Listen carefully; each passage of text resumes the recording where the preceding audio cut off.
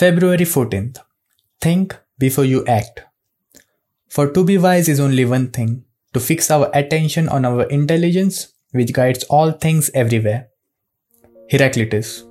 Now you might be saying, like, I have heard that quote so many times. Think before you act. But how many times do you think before you act?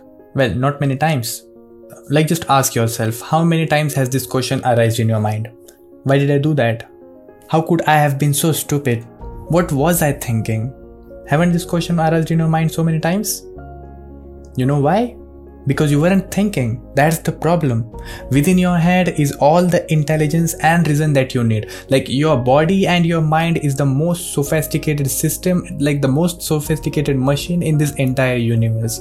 You have all the reason and intelligence that you need. But it's the making sure that it's been paid attention to and it's been utilized. That's the tough part. You have to make sure that your mind is in charge, not your emotions, not your immediate physical sensations, and definitely not your surging hormones. Fix your attention on your intelligence and let it do its thing.